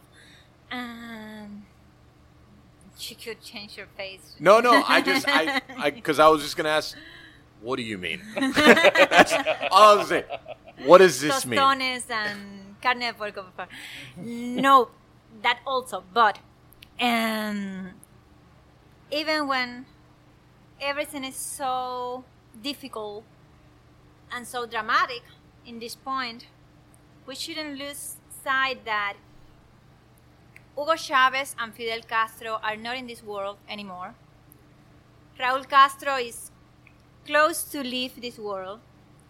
The Cuban people are, which is the most important thing, and I should have begun with this, the Cuban people is not willing to bear that system anymore. I mean, for instance, the last month, they registered at least 42 spontaneous or organized protests against the regime, only during the last month. And those were the ones that were able to be documented in the middle of a country that has zero access to information, zero freedom of press, where at least 42 protests were documented. That's The amazing. Cuban people want change. The Cuban people is convinced that the way out of this crisis that didn't start with COVID-19, that started with the regime, is changing the system. So that I think there are other factors. The regime is very vulnerable, not just because of the biological factors, but also because of the lack of the lack of proposal. They have nothing to offer to the Cuban people, but they are stubbornness to keep power. And everybody understands that there is not going to be nothing good is going to come from the regime. Nothing good for their life. There is no hope on the regime. So I sense that the Cuban people is ready for that change. I sense that the Cuban regime is now more vulnerable than probably never in the history, or at least there are very few precedents of situations similar to this. And I also think that even when there is a lot of apathy in the international community, there is a lot of cynicism, there is a lot of complicity, there is also awareness that didn't exist 2 or 5 years ago. I mean, everybody in Latin America understands that what is going on in Venezuela is very bad, and almost everybody also knows that it's taking place because of the Cuban regime is helping. And the consequences for the democracies in the region, including the United States, have been more evident during the last years. So I think that we are in a special window to act, to put the bigger possible amount of pressure over those criminals that all that they want is to remain in power, to remain being millionaires with the resources that belong to the Cuban people. And those guys, I mean, probably Fidel Castro and the bunch of generals of this generation that are dying now had other resources to stay in power. But their sons and their grandsons and granddaughters, by the way, they have no symbolic legacy. They don't want to end their life with being in the red list of Interpol. So there is a lot of leverage that the international community now has to pressure them, supporting what the Cuban people is actually demanding, which is the change of the system through submitting that criminals to the will of the people. I mean, American administration, Europeans, Latin American democracies, they don't have to invent the solution for the Cuban people. We already have it, and it's actually very understandable and simple. Just ask the people. And by doing so, you are starting a transition process. And transition process are already started, and there are some ABC that you have to do. You need temporary laws. You need a new constitution. You need a transitional justice program. All this is more or less standard. And we could apply it once we force those criminals to submit to the will of the people. In order to do that, we need to rise the internal pressure, but we cannot do that in a reckless way. We need to do that with the support of that part of the Cuban nation that lives out of Cuba, and also forcing the international community to do what they should be doing since 60 years right now, which is supporting that people in their will to change the system. Now, I think that we have a set of conditions that make that strategy doable, at least more likely than it was 8 years ago with Hugo Chavez and Fidel Castro being the prima donnas of Latin America. Yes. No, I'm good. I'm ready. So no. So I want to transition to lighter things. No, that's a hard transition. I know, but I think I have found the transition. Mm-hmm. For me, the favorite color. Yeah, for me the Second transition. glass of vodka. No, I'm much. Well, that's also good. For me, the transition question is this, and then we can get into the lighter things about what life has been like here. How long have you been in the U.S.? Since when? First time was 2013, Okay. but I have been in and out for Yeah. a while. Okay.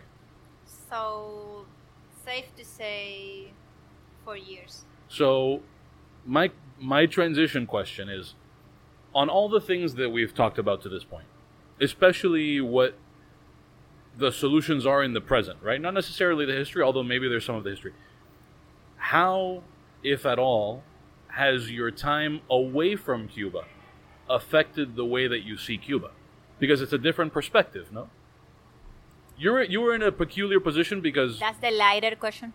No, that's the transition to the lighter question. Okay. And then we'll get into lighter things. I'm interested in the lighter, but I'm interested in this Well, transition because question too. The lighter question relates to all of the non-Cuba things since coming here. And, a lot of people might be curious about what things you've experienced since...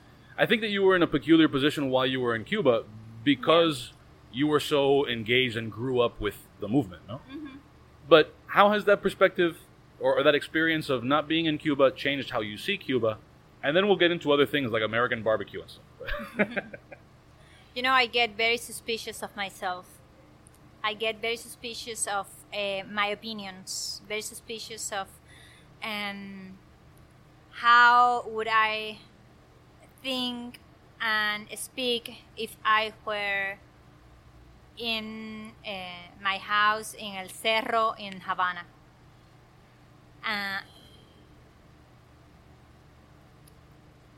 I think that that's the most direct way to answer your question. Okay. But also, I have now an understanding of how the world perceives our situation and how to communicate our situation, which is something that is a work in progress. It's never stopping, right?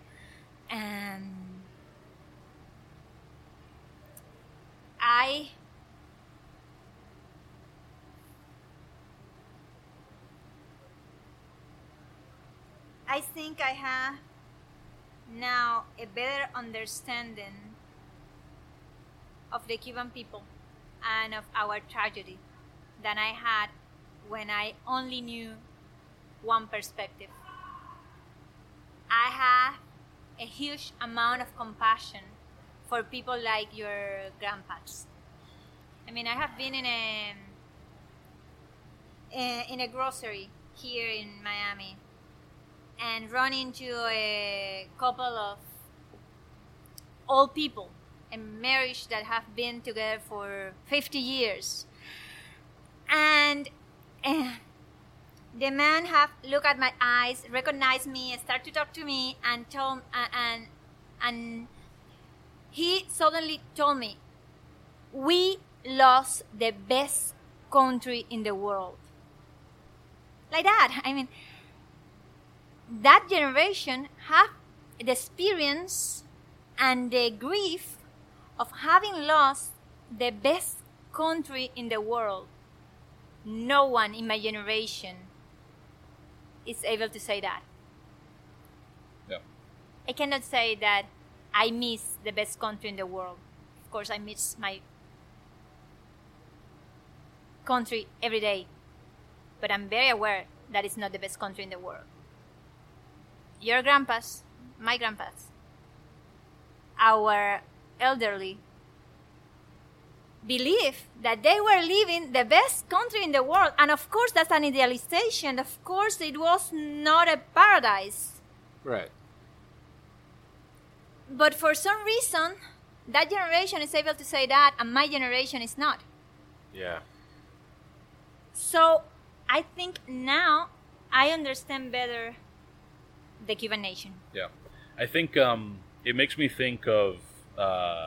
until earlier this year, I was working at a cigar magazine. And one of my colleagues was actually the cousin of Carluba, my business partner now. Life partner. My business life partner. And this is sort of a vulgar way of putting it, in the strict sense of the word vulgar.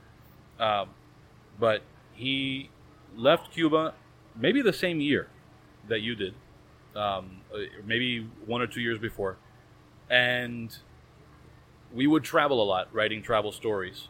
And of course, he would encounter Americans who would tell him, I can't wait to go to Cuba and eat all the Cuban food. And the thing that he would always tell people was that his favorite Cuban food was croqueta preparada. And that he had his first croqueta preparada when he was 26 years old in Miami. Yeah, I mean, that's... And so you gain an appreciation in some ways for That's all the of these tragedy. things, and you understand where you were from and where you lived. There are things that you, of course, understand in a way that the two of us could never understand it.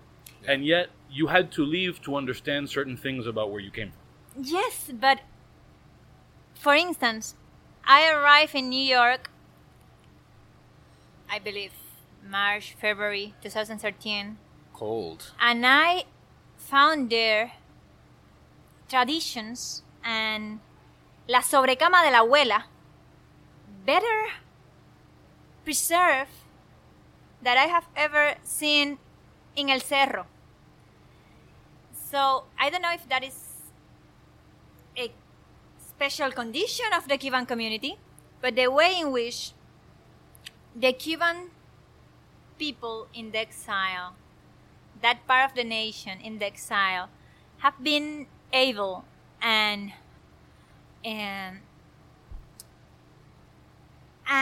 have cared enough to preserve those traditions, to transmit those traditions. Something that actually struck me like a lot was when Fidel Castro died. I felt it as a failure. My first reaction was unbelievable that this guy has died in his bed after all the crimes that he has performed. And then I turned on I was in Miami. I was in the house of my family in Miami. I turned on the TV, and I saw all those crazy Cubans going out, celebrating, and I said, these guys are crazy. I saw, really? Why is that? What is there to celebrate? This criminal has died in his bed. But the day after that, I start to visit from the car. I didn't participate there yet. I start to see the faces of the people, the multiple generations, the deep incomprehension. I don't know how to say that in English. How the rest of the world were not able to comprehend, understand, to comprehend what was taking place. Uh-huh. And I was deeply, deeply moved to see grandmas that were not celebrating. They were just saying, well, at least he's not there anymore. And what was even more moving for me was to see the granddaughters and the grandsons, which do not speak quite well Spanish or Cuban, but were so happy because of their grandmas and their grandpas were at least living that moment, and they were celebrating in Versailles without actually speaking Spanish, but saying that they were Cuban and that they were happy. For me, I think that was a moment of epiphany. I mean, I think that it was a moment of actually understanding the tragedy and also all the dreams and all all the potential that the Cuban nation has. Yeah. So here's what I was transitioning to with that. So that's how not being in Cuba has changed your perspective on Cuba. Let's get lighter. How has your perspective on the United States changed, and what are some of the things that you've enjoyed the most in the short time that you've been here? And it doesn't have to be in Miami.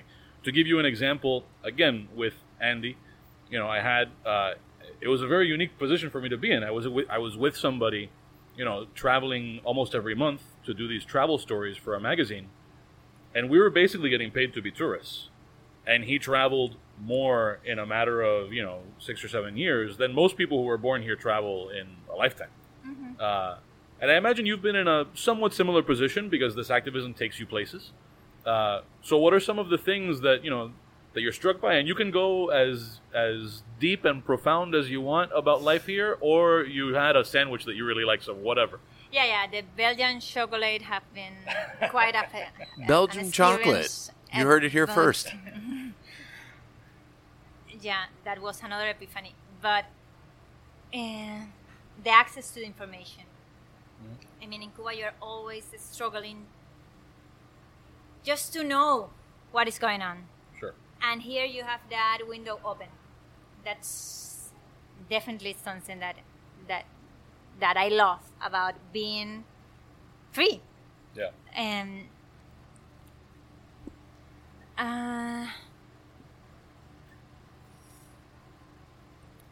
the sense of power, in the sense in which the limit is set by yourself and not by the power. That's something that I imagine that only experience people that come from totalitarian regimes. And that's something that for an American kid or the most kids in the world, well, the half of the kids in the world, is taken for granted. Mm-hmm. I mean, you are going to get so far as you want. That's something that you cannot say in Cuba. And that's something that you can say here. There's some frustrating things also, but those are sure quite good. Let's talk more about Belgian chocolate. I'm a big fan of milk chocolate myself. I'm not a big bitter chocolate person, but those two, but Belgium is new for me. I can imagine. It's so it's been a total of like 4 years here, you said? No, I have been in and out since 2013. But during the first years, I was going back and forth Havana and other cities in Cuba, and traveling a lot. I mean, this pandemic has been actually the period of time that I have been like, I don't know how to say it in Spanish, in English, but say it in that Spanish. I have been consecutivamente in the country. Consecutively. Yeah, consecutively here. In the country. Yeah. So consecutively in Miami or just in the country? In Miami, and in the country. What is, because there's such a wide range of Cubans in Miami. You have my grandparents that have been here for a long time, and then you have people like Nick and I that are, Cuban, but born here. What are some of the things that you notice about the people and the culture that maybe have struck you a little differently?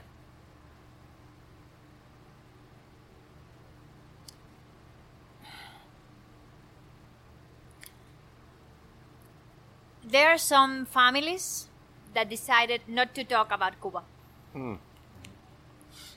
And in some cases, it led to a distortionate idea of what Cuba is for their grandsons and granddaughters. Because the thing with Cuba is that if you don't talk about it, others are going to do it. And if you do not transmit what you know, others are going to transmit what they are told to do. So it's sometimes frustrating to find Cubans that have a very twisted idea of the reality, or that have been in a very frustrating way intoxicated with the communist propaganda, even when they are in a free country and they are grandsons and granddaughters of people that suffer in the island. I could get very mad hearing excuses like, well, Cubans or all Cubans things like that because they cannot forget what they live in Cuba. I mean, there is nothing forgettable about it. Right. It's all the contrary. You need to explain the situation. You need to tell the history. Of course, people can take their own conclusions, and they are invited to do so. But they need to have the information. They need to have the facts in a real and in a very concrete and accurate way. And that's definitely not the way that the Cuban regime and its gongos here in the States are selling, and there are a lot of them. I mean, there is even a July 26 movement in the States. Please check it. Check the website of July 26 movement in the States. They're a gongo of the Cuban regime. They are intoxicating the American public with lies and with very specific call to actions that goes from the end of the embargo to the silence of the dissidents. For me, it was so frustrating to discover, for instance, that, and we are very close to the elections, but I'm not talking about domestic politics, I'm talking about the international communism. It was so frustrating to discover that there was a website called International Progressive, in which you can find, for instance, people as Bernie Sanders and people as the Vice President of Spain and people as the elected President of Bolivia and people as Noam Chomsky and people as Gabriel Garcia Bernal. Everybody together in this international or progressive international. And when you go and see what are the campaigns of this new forum, the first one is one that have been the slogan of the repressors against us in the international community, and by us I mean the Cuban dissidents. I have been repressed and screamed at and repudiated in international forums by the intelligence apparatus of the Cuban regime with the same slogan that the Progressive International has in their website, naming a campaign which name is Hands of Cuba. In Spanish, they say, Con Cuba no te metas. It means with the communist regime, hands off the communist regime. That's a campaign against the Cuban people. And it's the campaign that these guys that have all the right to get together and to disseminate their ideas have regarding to Cuba. That's very frustrating. That's a very distortionate and twisted idea of what the international community should be doing. That's the opposite of being solidarious with the Cuban people. But we were being lighter. Do you have anywhere that you want to go? We haven't talked food very much. Oh, no. I mean, we talked about croqueta sandwich. That's pretty much the furthest that we went. Which, by the way, I would like to invite you to eat here at some point when we're not doing all of this microphone shit. Yeah. I think eating here would be a nice... It would be my pleasure. It would be an interesting perspective for our kind of our mission with our food and our company. But no, I mean, I think food-wise, we covered chocolate We did. and Belgium, but Belgian chocolate. Specific Belgian chocolate. but Baracoa chocolate is also great. Which one is it? Baracoa, which is from Guantanamo, but first we have to liberate Guantanamo. That part that is not the American base. Watch out, Belgium. Yeah, we're coming for you. No, I mean, I have food-wise, I have You little. want to transition to our recommendations? Please. Yeah. I mean, So this is how we always end the show. Okay. Everyone recommends. So it could be anything. It could be a book, a movie, a song, a place you went, a or a chocolate that you ate, whatever, or a sandwich. or a sandwich. A croqueta Yeah. preparada.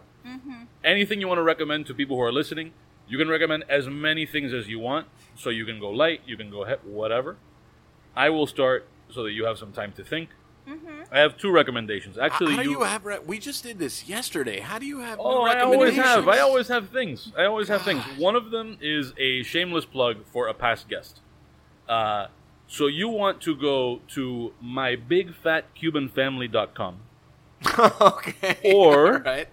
or go to the Instagram page for My Big Fat Cuban Family that is run by one-time guest of this podcast, Marta Darby. She's the best. She is great. She is the original Cuban-American food blogger. She's, of another generation and yet was blogging before any of us even knew what blogs were. I know. I think didn't she just call me out on Twitter a little while ago? Probably. We did that croqueta, that video that you had. You Maybe, made I me don't know. do. Yeah. I don't know. She I probably think she did. I'm sure you deserved it.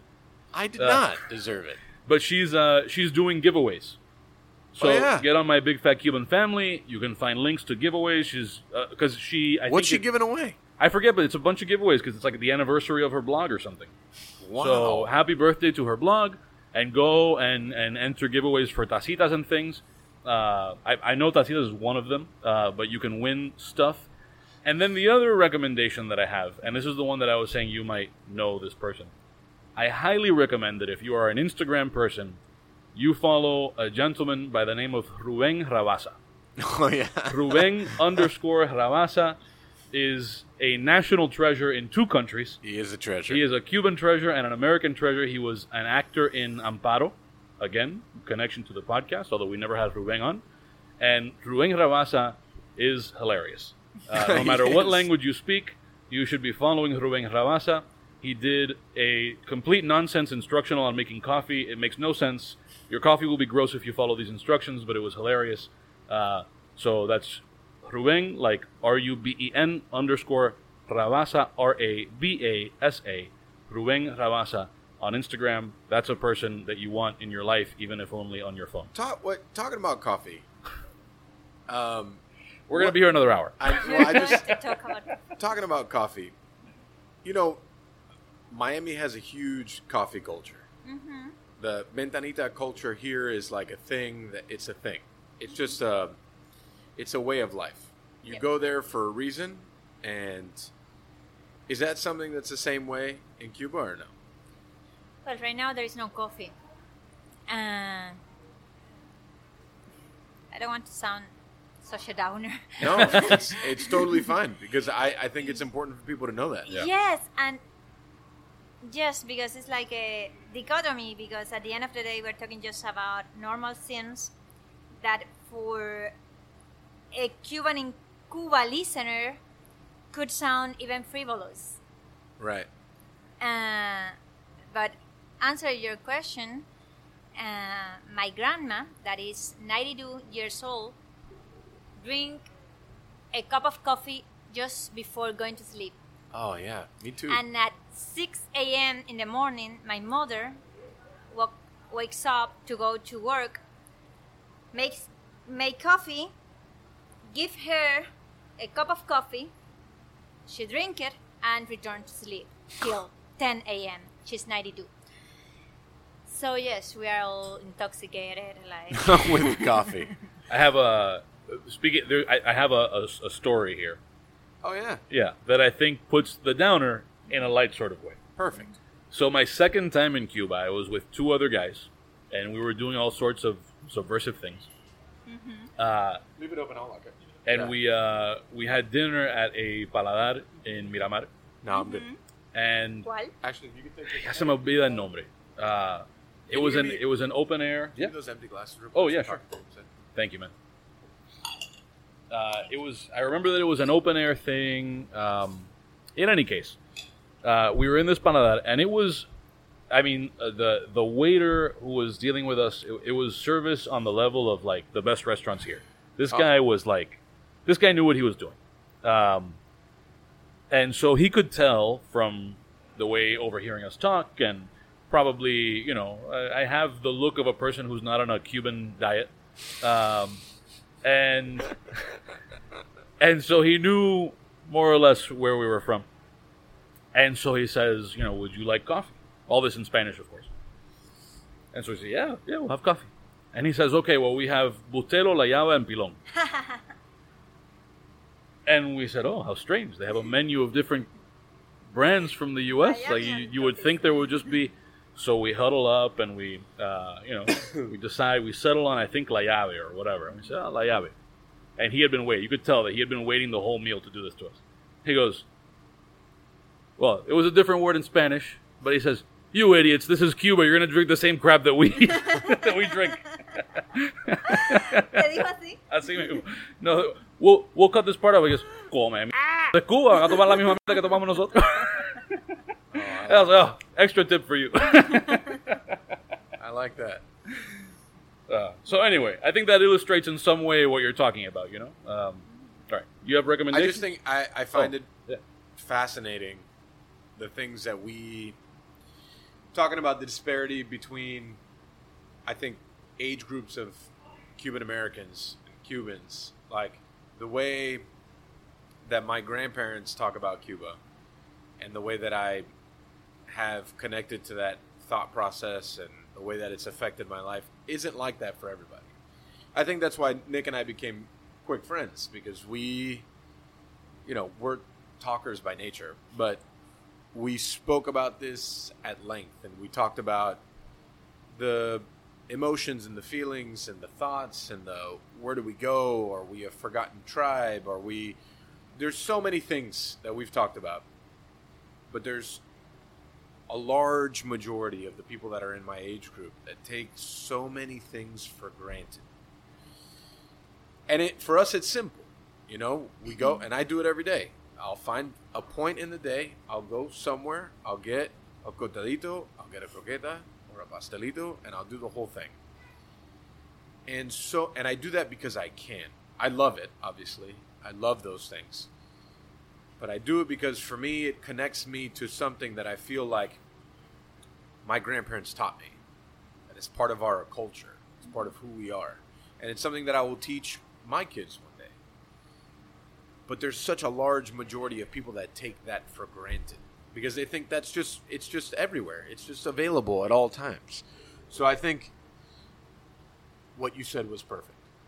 For the people that listen to this that maybe have a false sense of how things have changed, that they really haven't changed, and that we shouldn't. Not only should we not take for granted the things that we're capable of doing, but the knowledge that we have at our fingertips by the people that allowed us the opportunity to be here, which is the older generation. So that's my recommendation for all you. That's your recommendation? I'll take it. Ungrateful. Yeah, I'll stop. You have any other recommendations besides I don't. We just did this yesterday. I know. I had bad recommendations yesterday. Actually, I had a good recommendation yesterday, but I don't have another one. How about this? Recommend a cookbook. Any cookbook. Okay.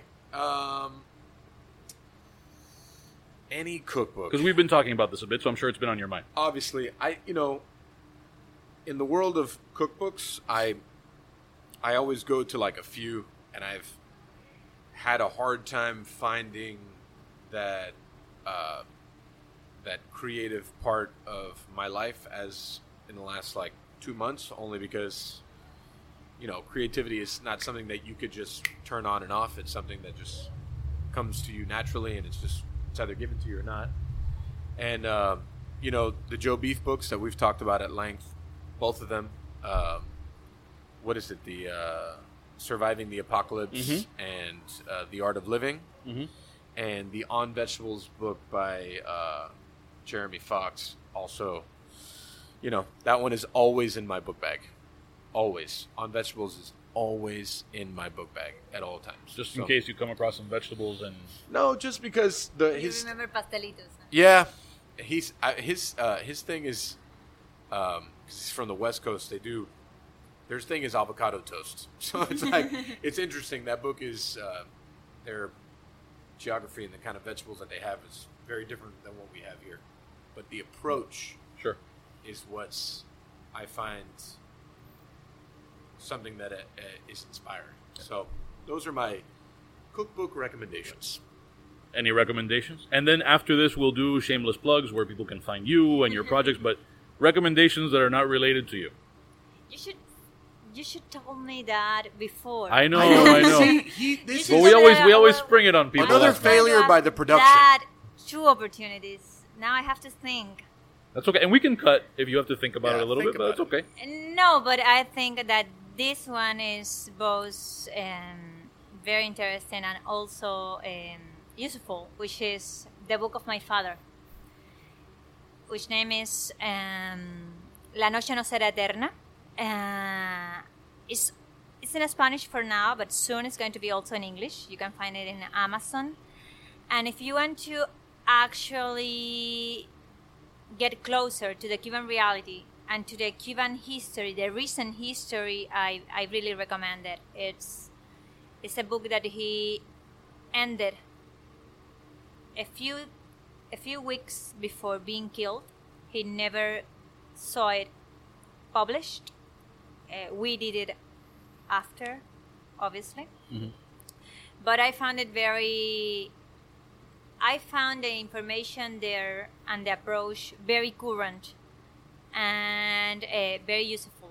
Not just for the Cuban people, not just for our Cuban nation, but for anyone that wants to have a clear, close taste of what the Cuban people have been living, and which is the perspective, the dreams of the Cuban society right now. So La Noche No Será Eterna. Correct. And then we'll start with you. This is where we do shameless plugs. Yeah. Tell everyone where to find you and your things and your projects and your websites and all of that. Well, you could go to cubadecide.com or .org, which is Cuba Decide without the S, cubadecide.org or .com. And you can find us also in social media, of course, in everywhere we are Cuba Decide. And also you can find me by just Rosa Maria Paya in all the social medias and for website cubadecide.org.